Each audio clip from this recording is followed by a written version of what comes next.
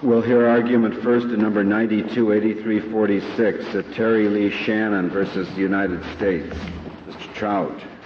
Mr. Chief Justice, and may it please the Court, this case requires the Court to determine whether and under what circumstances it is appropriate for a trial court to instruct the jury that in the event of a not guilty solely by reason of insanity verdict, that the accused will be committed to a mental hospital. Hereafter, I will simply refer to the form of verdict as an NGI verdict. The case comes about because of the passage by Congress in 1984 of the IDRA, the Insanity Defense Reform Act of 1984. That act was passed in part in reaction to the unfortunate events surrounding the assassination attempt of President Reagan. The Congress had been considering insanity defense reform for some time before that, however, and this simply was the event that pushed the Congress to agreement.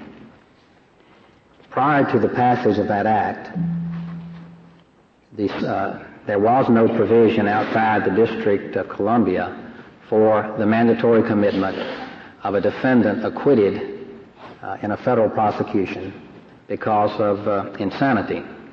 In fact, there was no not guilty by insanity verdict as such. There was simply the general verdicts, guilty or not guilty. The IDRA changed that and prescribed a form of verdict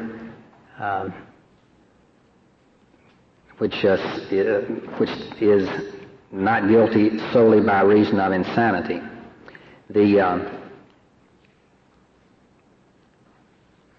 The Congress, in adopting this law, modeled it closely on the District of Columbia Act, which of course also was a congressional enactment. Mr. Trout, when you say Congress modeled it closely on the District of Columbia Act, what do you mean, that they looked to the District of Columbia Act only?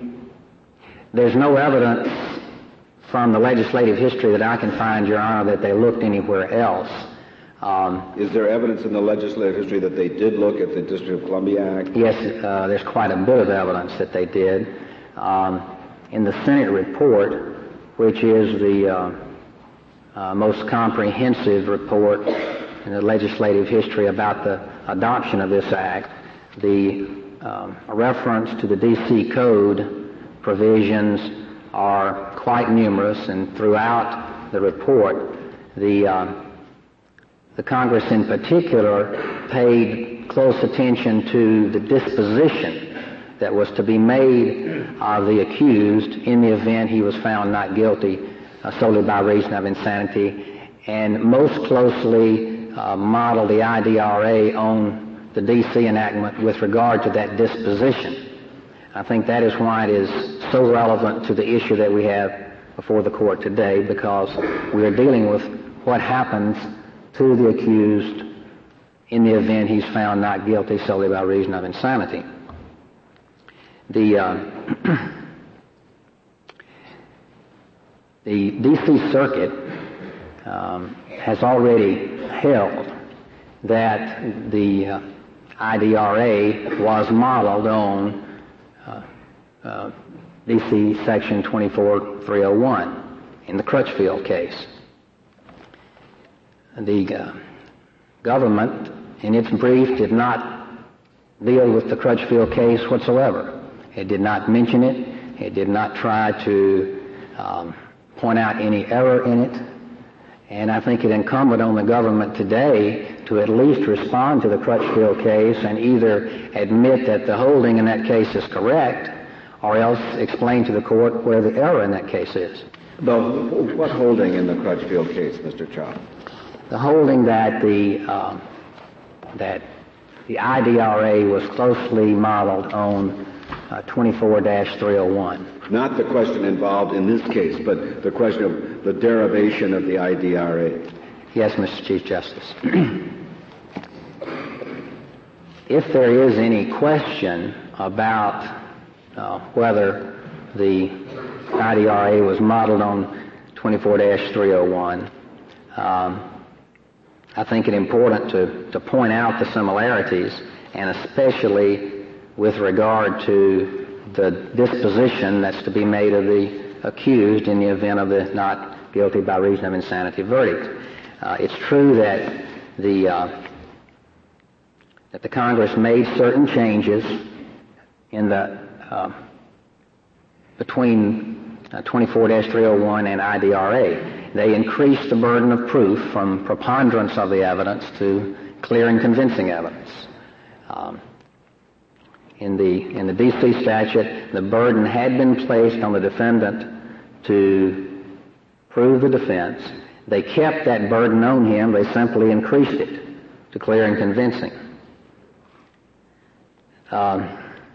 There were other minor changes that dealt with the trial phase of a criminal case in which the insanity defense is at issue, and all of those changes generally are to increase the difficulty on the accused of successfully asserting the defense.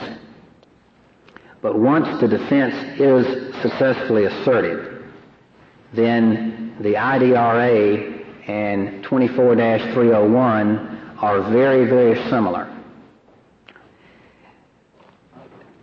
Was it the case that the D.C. courts that imposed this requirement under the IDRA purported to be imposing it because the statute required it, or was it simply a part of their own supervision of the D.C. courts?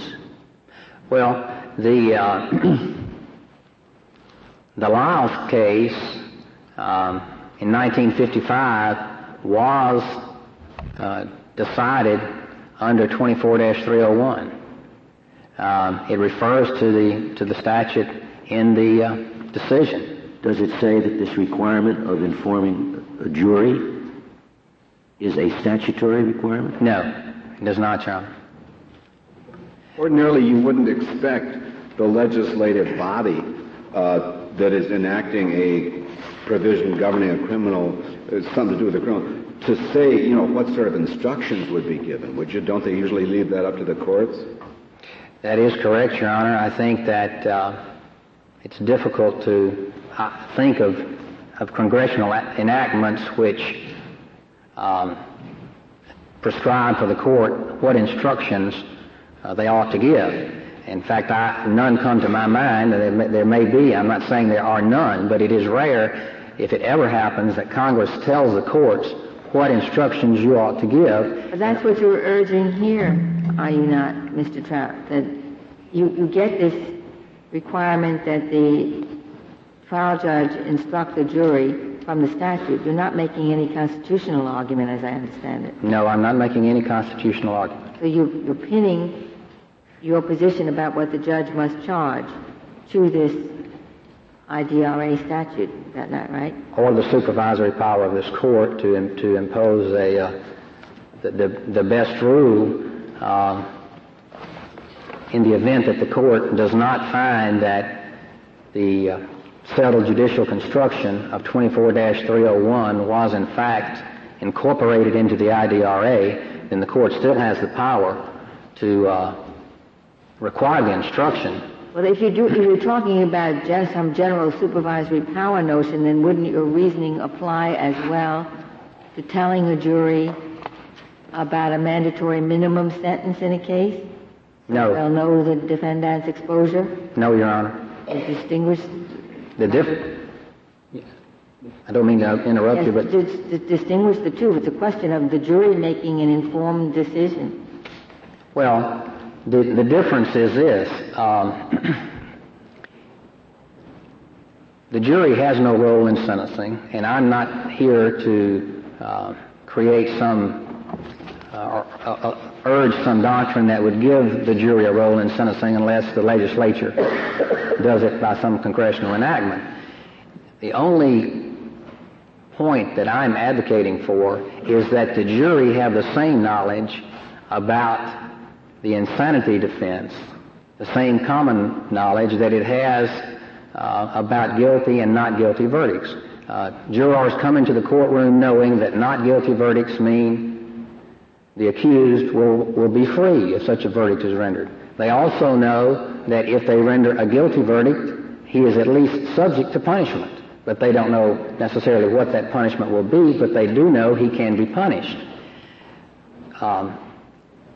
With regard to the not guilty solely by reason of insanity verdict, there is no certainty about what will happen to an uninformed layman.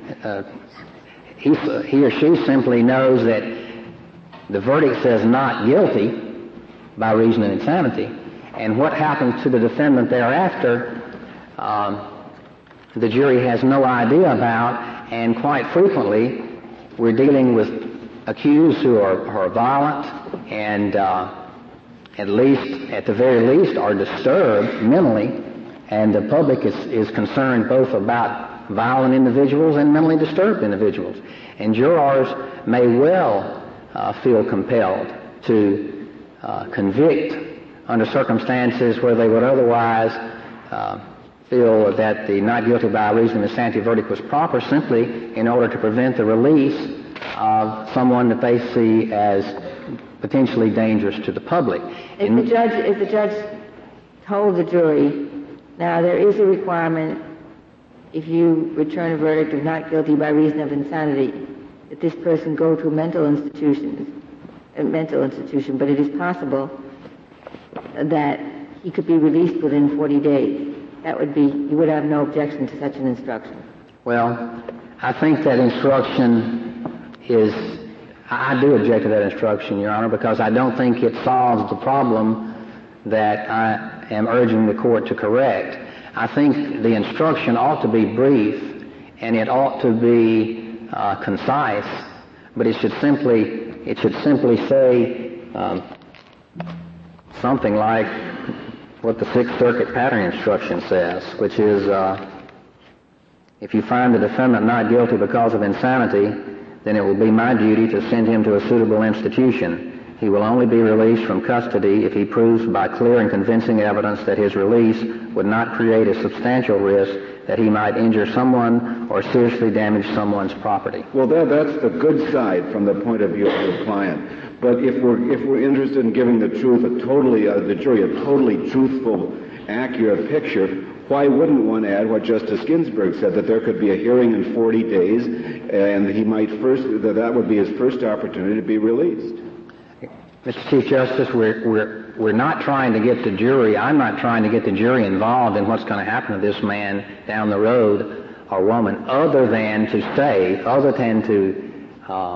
assuage whatever fears they have that they're going to release this man. Well, but if he could be released in 40 days, maybe some of those fears are justified.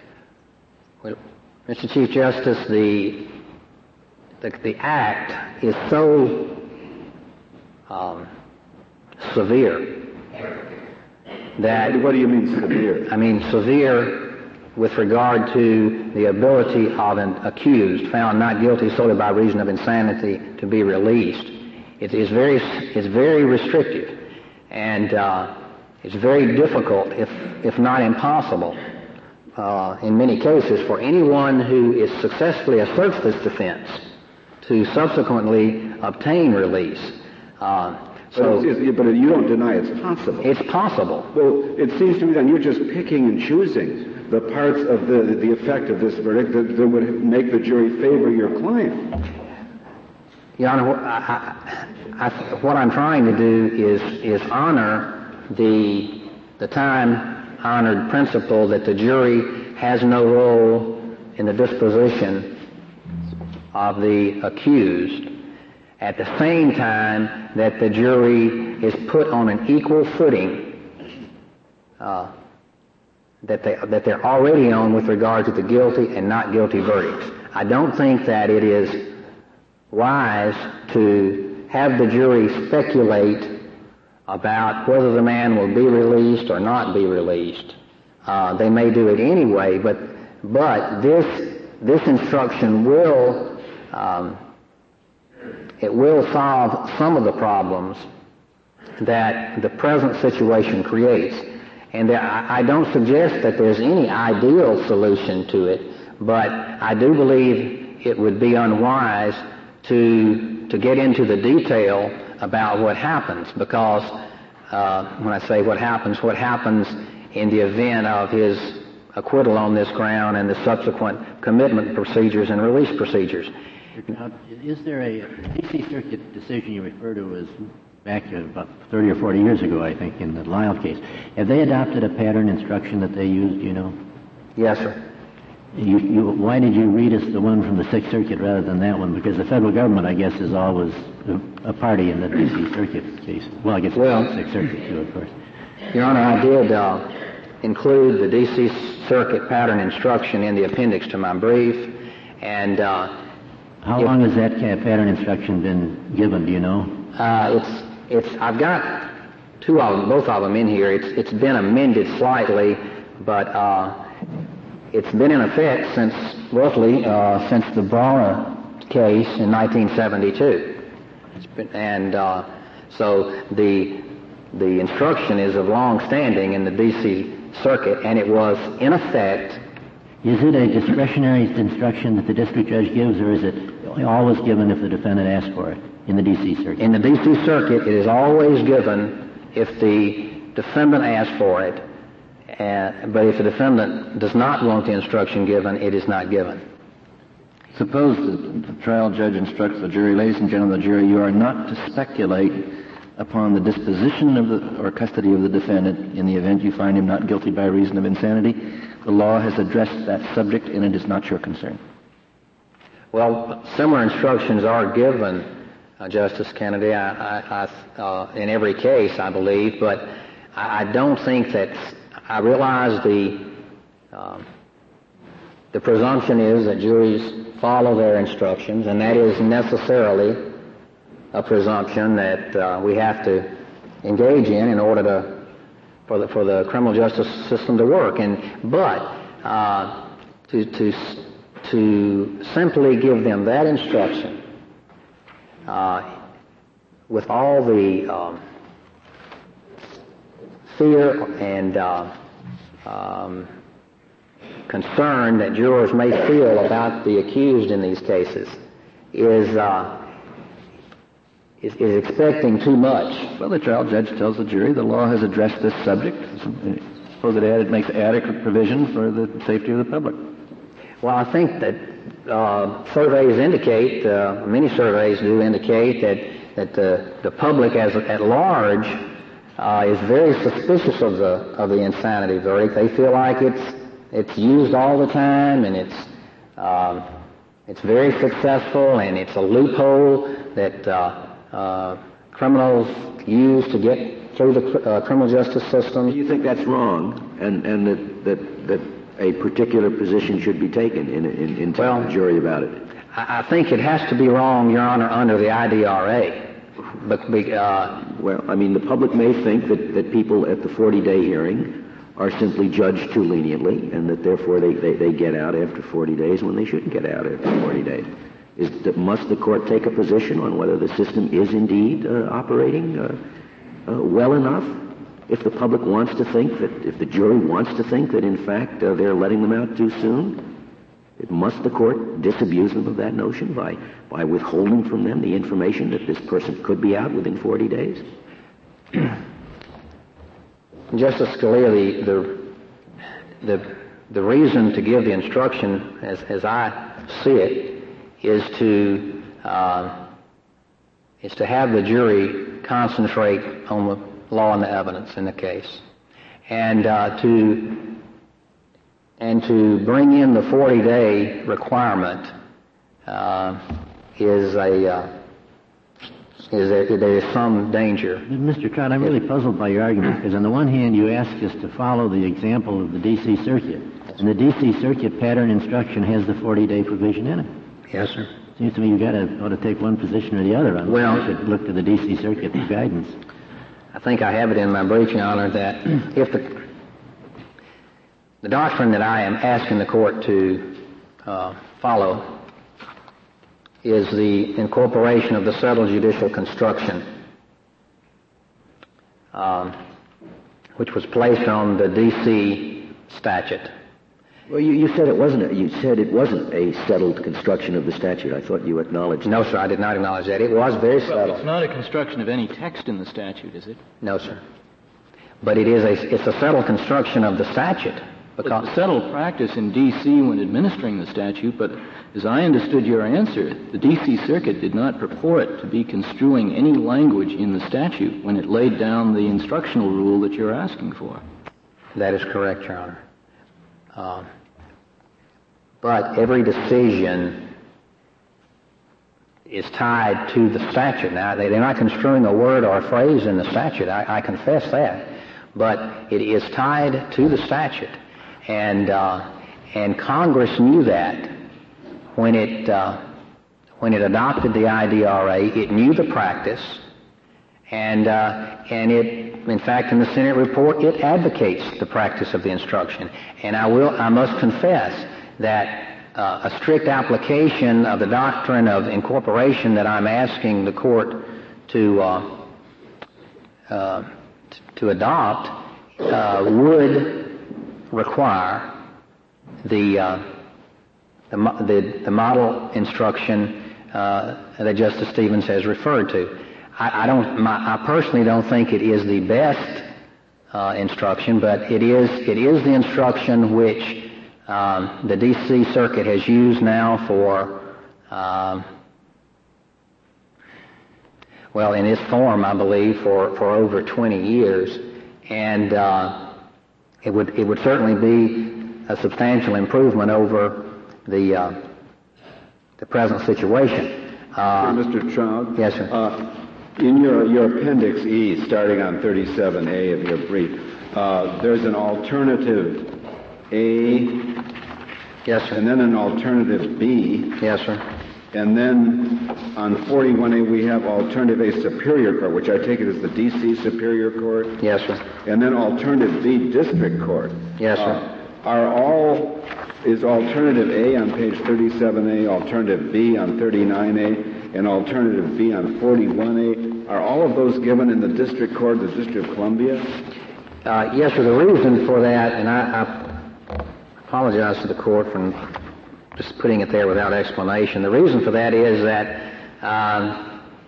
in the District of Columbia, some of the cases are going to be prosecuted under 24-301. Some of them are going to be prosecuted under IDRA, and so that's part of the reason for the alternative, because the terms of the statutes are slightly different. So do more than one of the various instructions I mentioned apply when the prosecution is governed by the IDRA? I'm sorry, Your Honor, I didn't understand the question.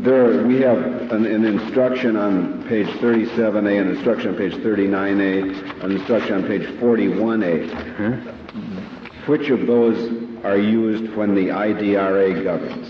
Right.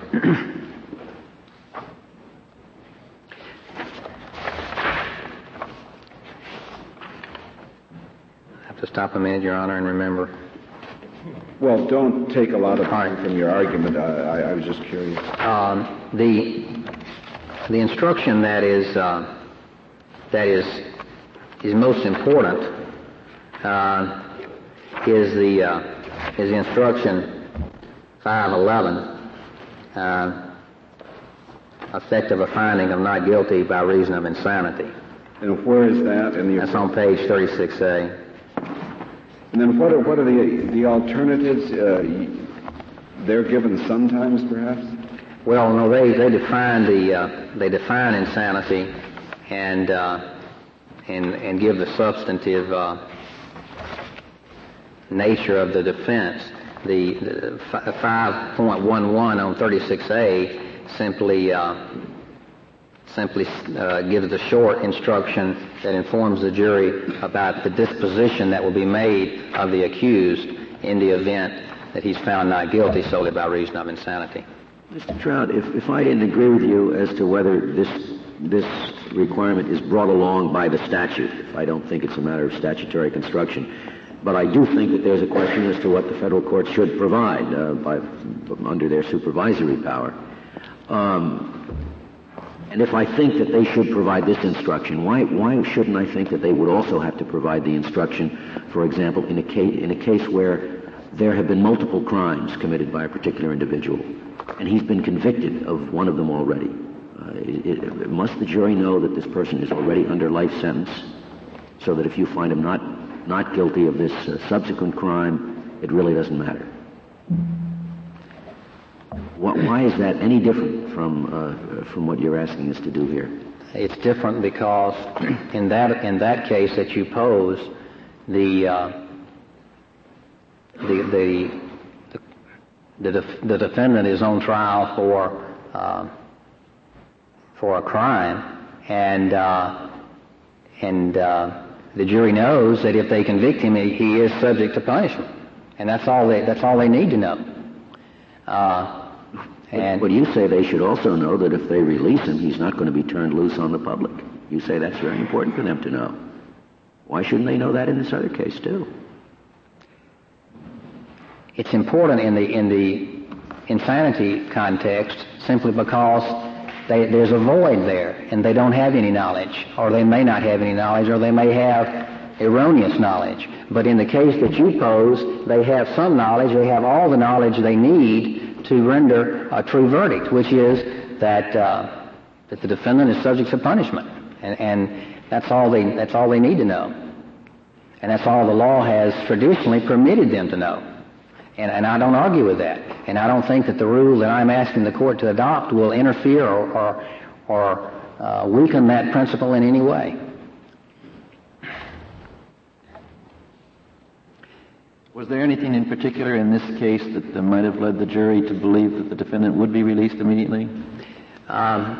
Your Honor, there was nothing in the case that or not treated at all. There was nothing in the case that would have caused them to believe that. It was not mentioned in any way. Nevertheless, the insanity verdict was something that the jury was concerned about. So they sent a note back to the court during their deliberations, which is on page A9 of the joint appendix, and it saying, "We want you to explain the reason of insanity." Now, that note does not mean necessarily anything. I mean, I don't know what it meant, and the court didn't either. But it could mean we want you to explain what caused this man's insanity. We want you to explain what the reason of this defense is. Really, the note is quite ambiguous and subject to a number of interpretations. Thank you, Mr. Trout. Ms. Wax, we'll hear from you.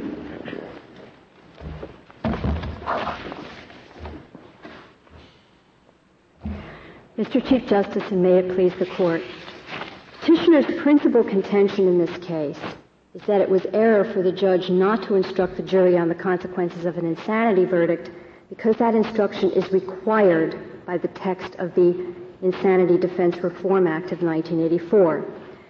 As a simple matter of statutory construction, that contention must be incorrect.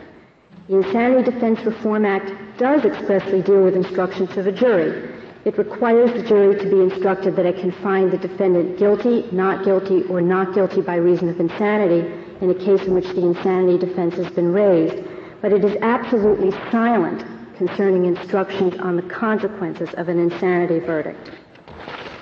Now, Petitioner seeks to rely on the familiar canon of statutory construction that where Congress has adopted a statute enacted in another jurisdiction, and that statute has received a settled judicial interpretation, Congress must be deemed to have adopted that settled interpretation along with the text. Now, there are several reasons why that canon of construction does not help Petitioner in this case. First of all, the canon does not even apply here for the simple reason, as Justice Scalia and Justice Souter have pointed out, that the D.C. Circuit, in laying down the mandatory rule of instruction in Lyles, was not engaging in interpretation of the D.C. statute. Ms. Weiss, can I ask you just kind of a basic question? Let's assume the statute doesn't require it, because there certainly is nothing in the statute that says the text should be given. But the practice has been in the District of Columbia to give this instruction, as I understand, for some years. Right. Are you asking us to decide a case in a way that will require the D.C. Circuit to change its practice? We are asking this court to lay down a supervisory principle, just setting aside the whole issue of statutory construction. We are recommending that this court, in its supervisory capacity, adopts the principle that, in general, the instruction should not be given except in the discretion of the trial court where there is affirmative indication that the jury has been misled or misunderstands the consequences of the verdict and may be influenced. So in a way I'm saying yes. Yes, you do. We are asking, you in effect are saying that practice has been erroneous for the last 20 years or so.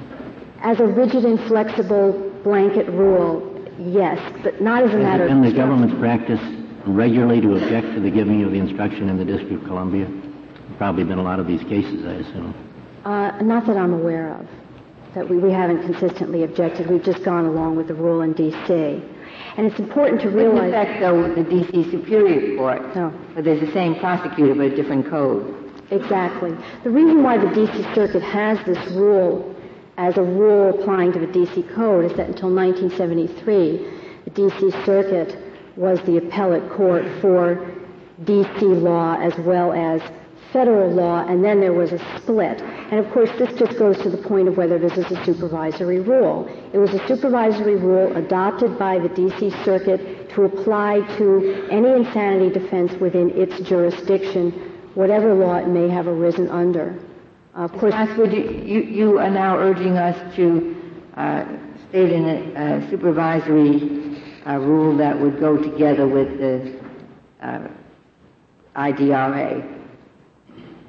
Suppose the jury sends a note to the judge that says, if we return an NGI verdict, will the defendant walk?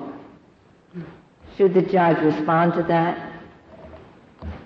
And if so, how, under your supervisory principle? Well, I think under those circumstances, the judge could reasonably conclude that the jury was tempted to abandon its responsibility or its oath, that the system, so to speak, was not functioning properly, that the jury was focused on something that they weren't supposed to be focused on, even to the point where they may harbor a misconception about what would happen. And that might be the type of circumstance in which the judge should at least instruct the jury, again, quite sternly, that this was none of their concern, but could perhaps go beyond that and issue a curative instruction to perhaps clear up any possible misconception about the disposition. Say, no, he won't, because I'm obliged to send him to an institution where he will be examined. Yes, he could. I mean, he could in effect issue a curative instruction that included the information about what would happen to the particular defendant.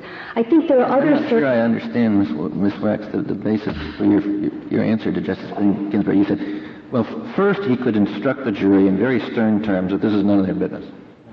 Right. But then if he wanted, he could add the instruction out. Now, which is right? It seems to me that if he has the discretion to give the instruction, that must mean that he has to give the instruction in some instances. What is to guide that discretion? I assume one factor would be if there was some misleading statement by counsel to the effect that had to be cured. But absent that, it seems to me that your answer is inconsistent. Well, no. If the jury says, will the defendant walk? Will he be instantly released? That, I think the judge can think that that's somehow equivalent to a prosecutor making the statement, and by the way, this defendant's going to walk, because it means that there is this notion in their mind which is inaccurate. When there's an inaccurate notion in the mind of the jury, it is our belief that the judge need not just sternly admonish them to ignore the consequences, but can actually correct that misinformation. Well, let me give another example. Notion. What gave you the impression there's an inaccurate notion? The jury just doesn't know. But that's the same presumed state of facts even before they ask the question. The jury doesn't know what the effect of a DWI instruction is. That's all the question indicates.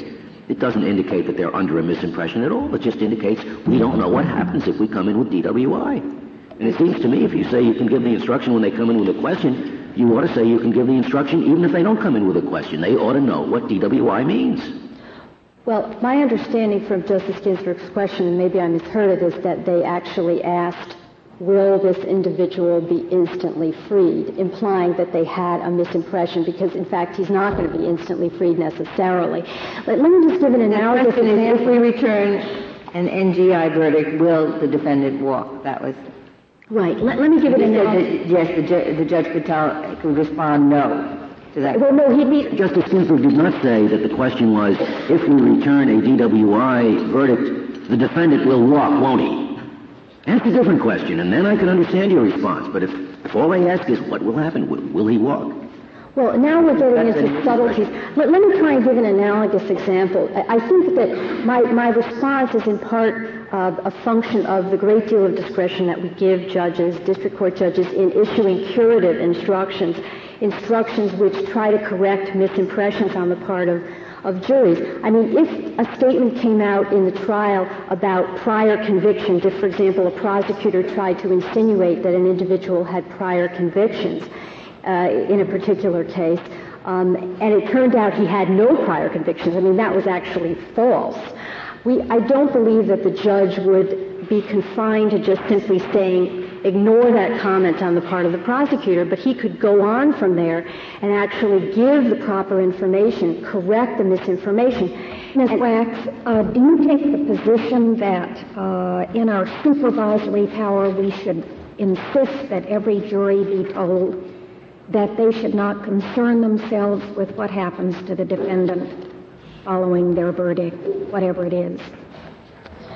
Well, it probably isn't necessary to insist on it, since I believe that it is generally the practice in most federal jurisdictions, at least. That instruction was given here. Yes, it was, on page A8 of the Joint Appendix. And you are satisfied that it is always given, so we don't have to concern ourselves. I'm not going to say with absolute certainty that it's always given, because I haven't reviewed the instructions. But in any event, this court has never handed down some decision saying that it must be given.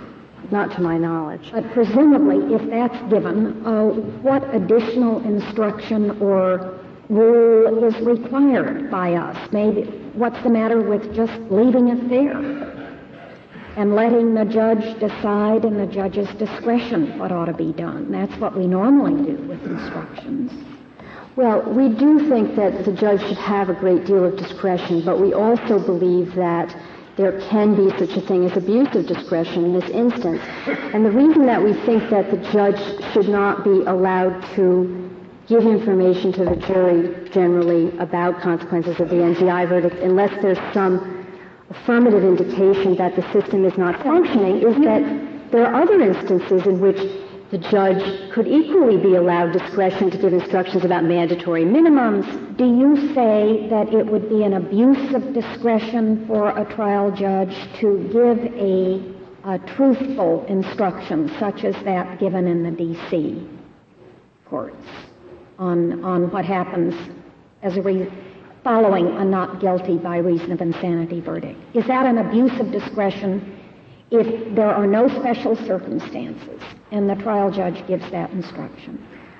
Well, I'm not sure that it would ever come to appeal necessarily, but I think we would take the position that the judge should not be doing that. And district court, which felt otherwise, could so instruct, I suppose. And as you say, the government could never raise it if there's an acquittal, and they'd have no interest in raising it if there's a conviction. Exactly. So when I say that I don't think it would ever come to appeal, that's precisely what I'm saying. It's sort of a theoretical principle, and as a matter of principle, you take the view that's an abuse of discretion to give it. Well, I think this court should indicate that it would be improper because it would not be in keeping with the general principles that govern our system, which is that we don't ordinarily have trial judges instructing juries about consequences of verdicts, not just in the insanity context, but in a million other contexts in which the jury could well be interested in what's going to happen. could well be interested in probation, issues of parole, mandatory minimum, maximum sentences, whether they can make a recommendation of leniency, as the Rogers case exemplifies. I mean, the fact is we're on a slippery slope once we sanction these sorts of free-wheeling... Has this slippery slope in the District of Columbia caused any people to slide down the hill? I mean, they've had the rule there for over 20 years. They haven't had all these other problems, have they? Haven't had any of them. They don't ask for instructions on parole or mandatory minimums, do they? I mean, it's theoretically possible, but in practice it hasn't happened.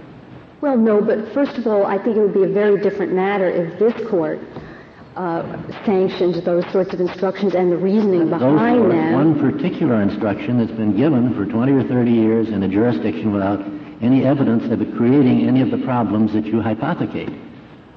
Your Honor, there's really no way to distinguish between that sort of instruction, which opens the door to the jury speculating about the consequences of the verdict. And it's not as if this doesn't come at a price. I mean, petitioner tries to imply that this instruction can only help the defendant.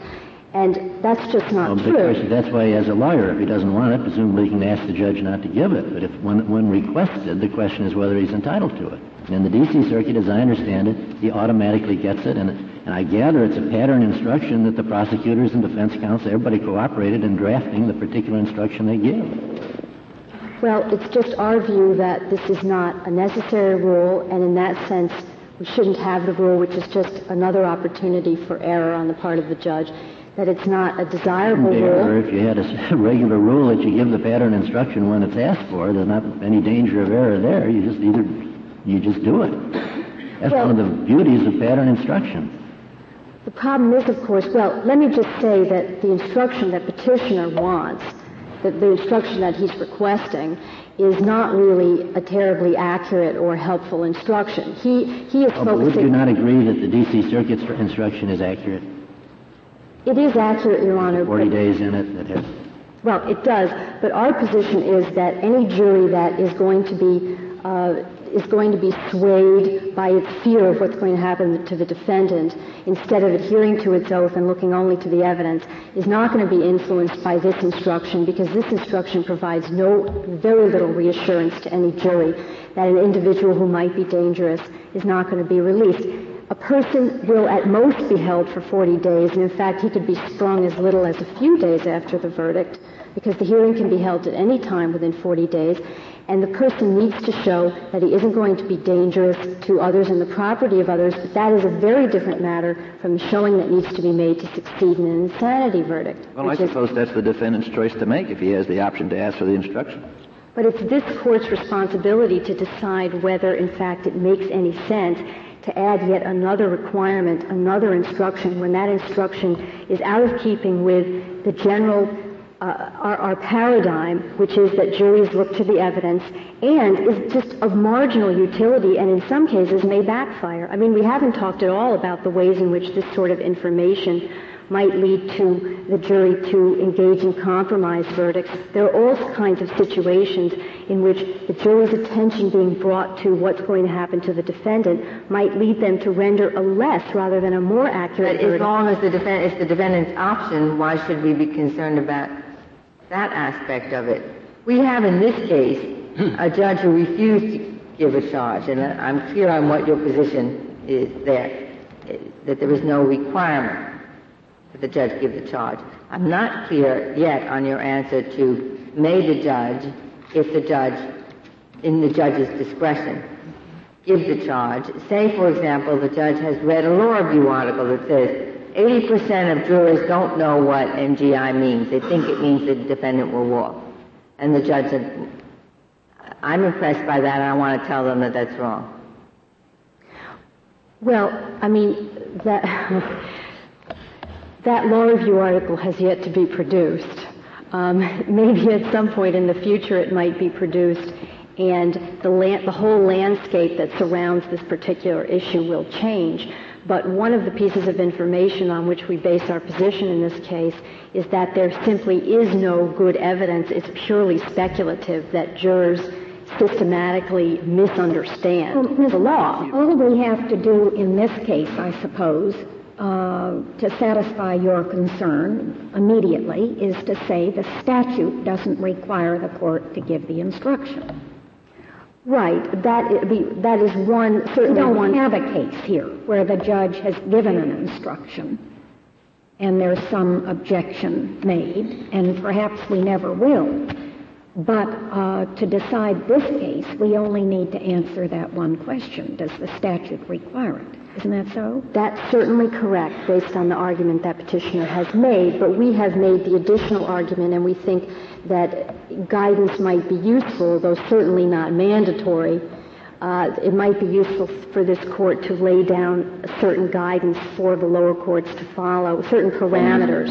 Ms. Wax, the first question presented for review was the petitioner entitled to an instruction if he was found not guilty solely by reason of insanity, he would be committed until he was no longer a threat to the safety of others or their property. Don't you think that embraces not just an argument based entirely on the statute, but an argument based on supervisory power, too? It certainly can, Your Honor, and that's why we have made a separate argument, both in our brief and are attempting to make one here, which is that certainly even if the statute doesn't require this instruction, and certainly it doesn't require it, that there still is a further question of whether, as a supervisory matter, this court ought to have a certain rule about what lower courts should do.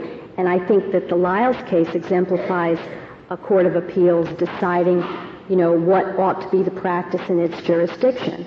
And as a Wax, if we reach that issue, would it be your position that the instruction should sometimes be given not only at a defendant's request in the case that you gave in your hypothesis, but at the state's request as well? Yes, under appropriate circumstances. What would the circumstances be in which the state would be entitled to it? Well, I'm having trouble thinking. I'm having trouble thinking. Well, what if we had Justice Ginsburg's law review article on the bench again? Wouldn't the prosecutor be free to make the argument, Judge, most jurors don't know what NGI means, and I want them to know that anyone found NGI can walk in 40 days. Would the prosecutor be entitled to that instruction? Under our theory, I don't think the prosecutor would be entitled to the instruction. Why not? Because our view is that in the absence of a particular indication that this jury, in this case... In other words, the law review article wouldn't be enough. No. That would be our view. If the judge is giving instructions on not guilty by reason of insanity and the jurors are shaking their heads and rolling their eyes, at that point he can exercise discretion and tell them more? Our view is that we presume that the system is functioning properly in the sense that the jury... You presume it if they're shaking their heads and rolling their eyes? No, that's a particularized set of circumstances. Now, they shake their heads and they roll their eyes. The prosecutor says, I want them to know that in 40 days he can walk. Is the prosecutor, on your view, entitled to that instruction? I wouldn't say no to that. It would have to be, Would you though... say yes?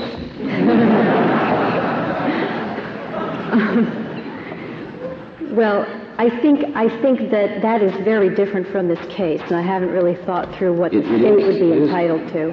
Yeah, because I think one of the premises of this case is that it is the defendant who is in effect making, without making it, a sort of quasi-due process argument that it's essential to the protection of their interests. Yeah, but we're now concerned with supervisory authority, and if our criterion for exercising supervisory authority is that the jury ought to have an accurate sense of the consequences that will follow upon the return of a given verdict, why doesn't the prosecutor have just as good an argument for saying he can walk in 40 days and I want them so instructed as the defendant has for an instruction he can't walk tomorrow?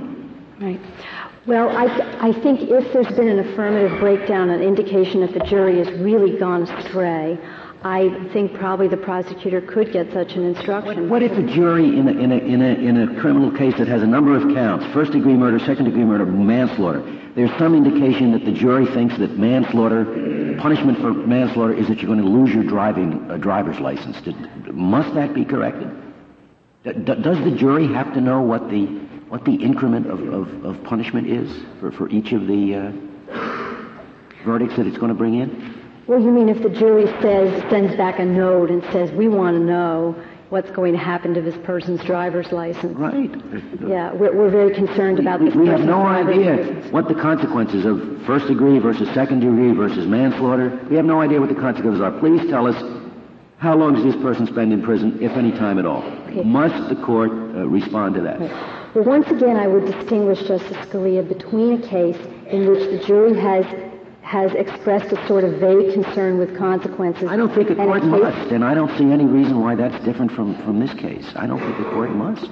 Well, I think a line has to be drawn somewhere. But it seems to me very odd, Miss Wax, that if you reserve this instruction for the jury that is transgressing its authority, then they have the advantage or the disadvantage of knowing the extra information. It seems to me your position should be that the more unfocused the jury is becoming, the more the judge should stick to the letter of the law and say, you must follow the instructions I have given you. These matters are not of your concern.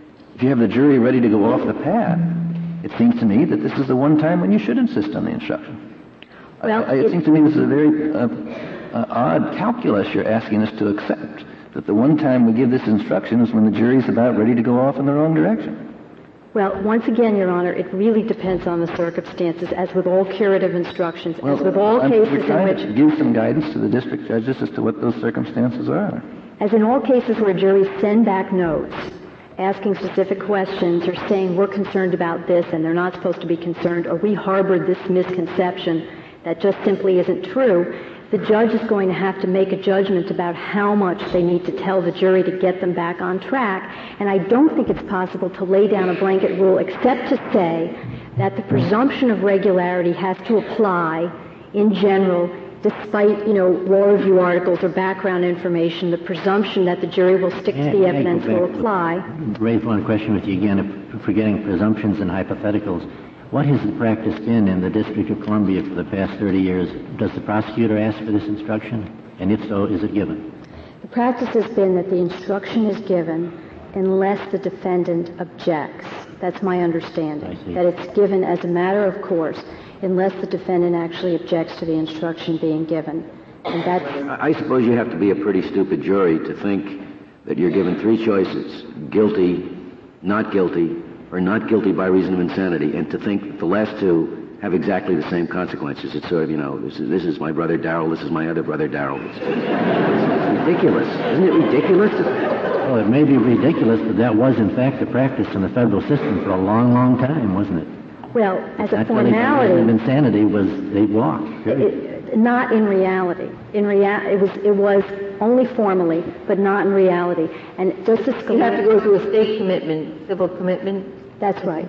You had to give the defendant over to the state, but in fact, the federal system tried very hard to ensure that those procedures took place, and a fair number of people were committed.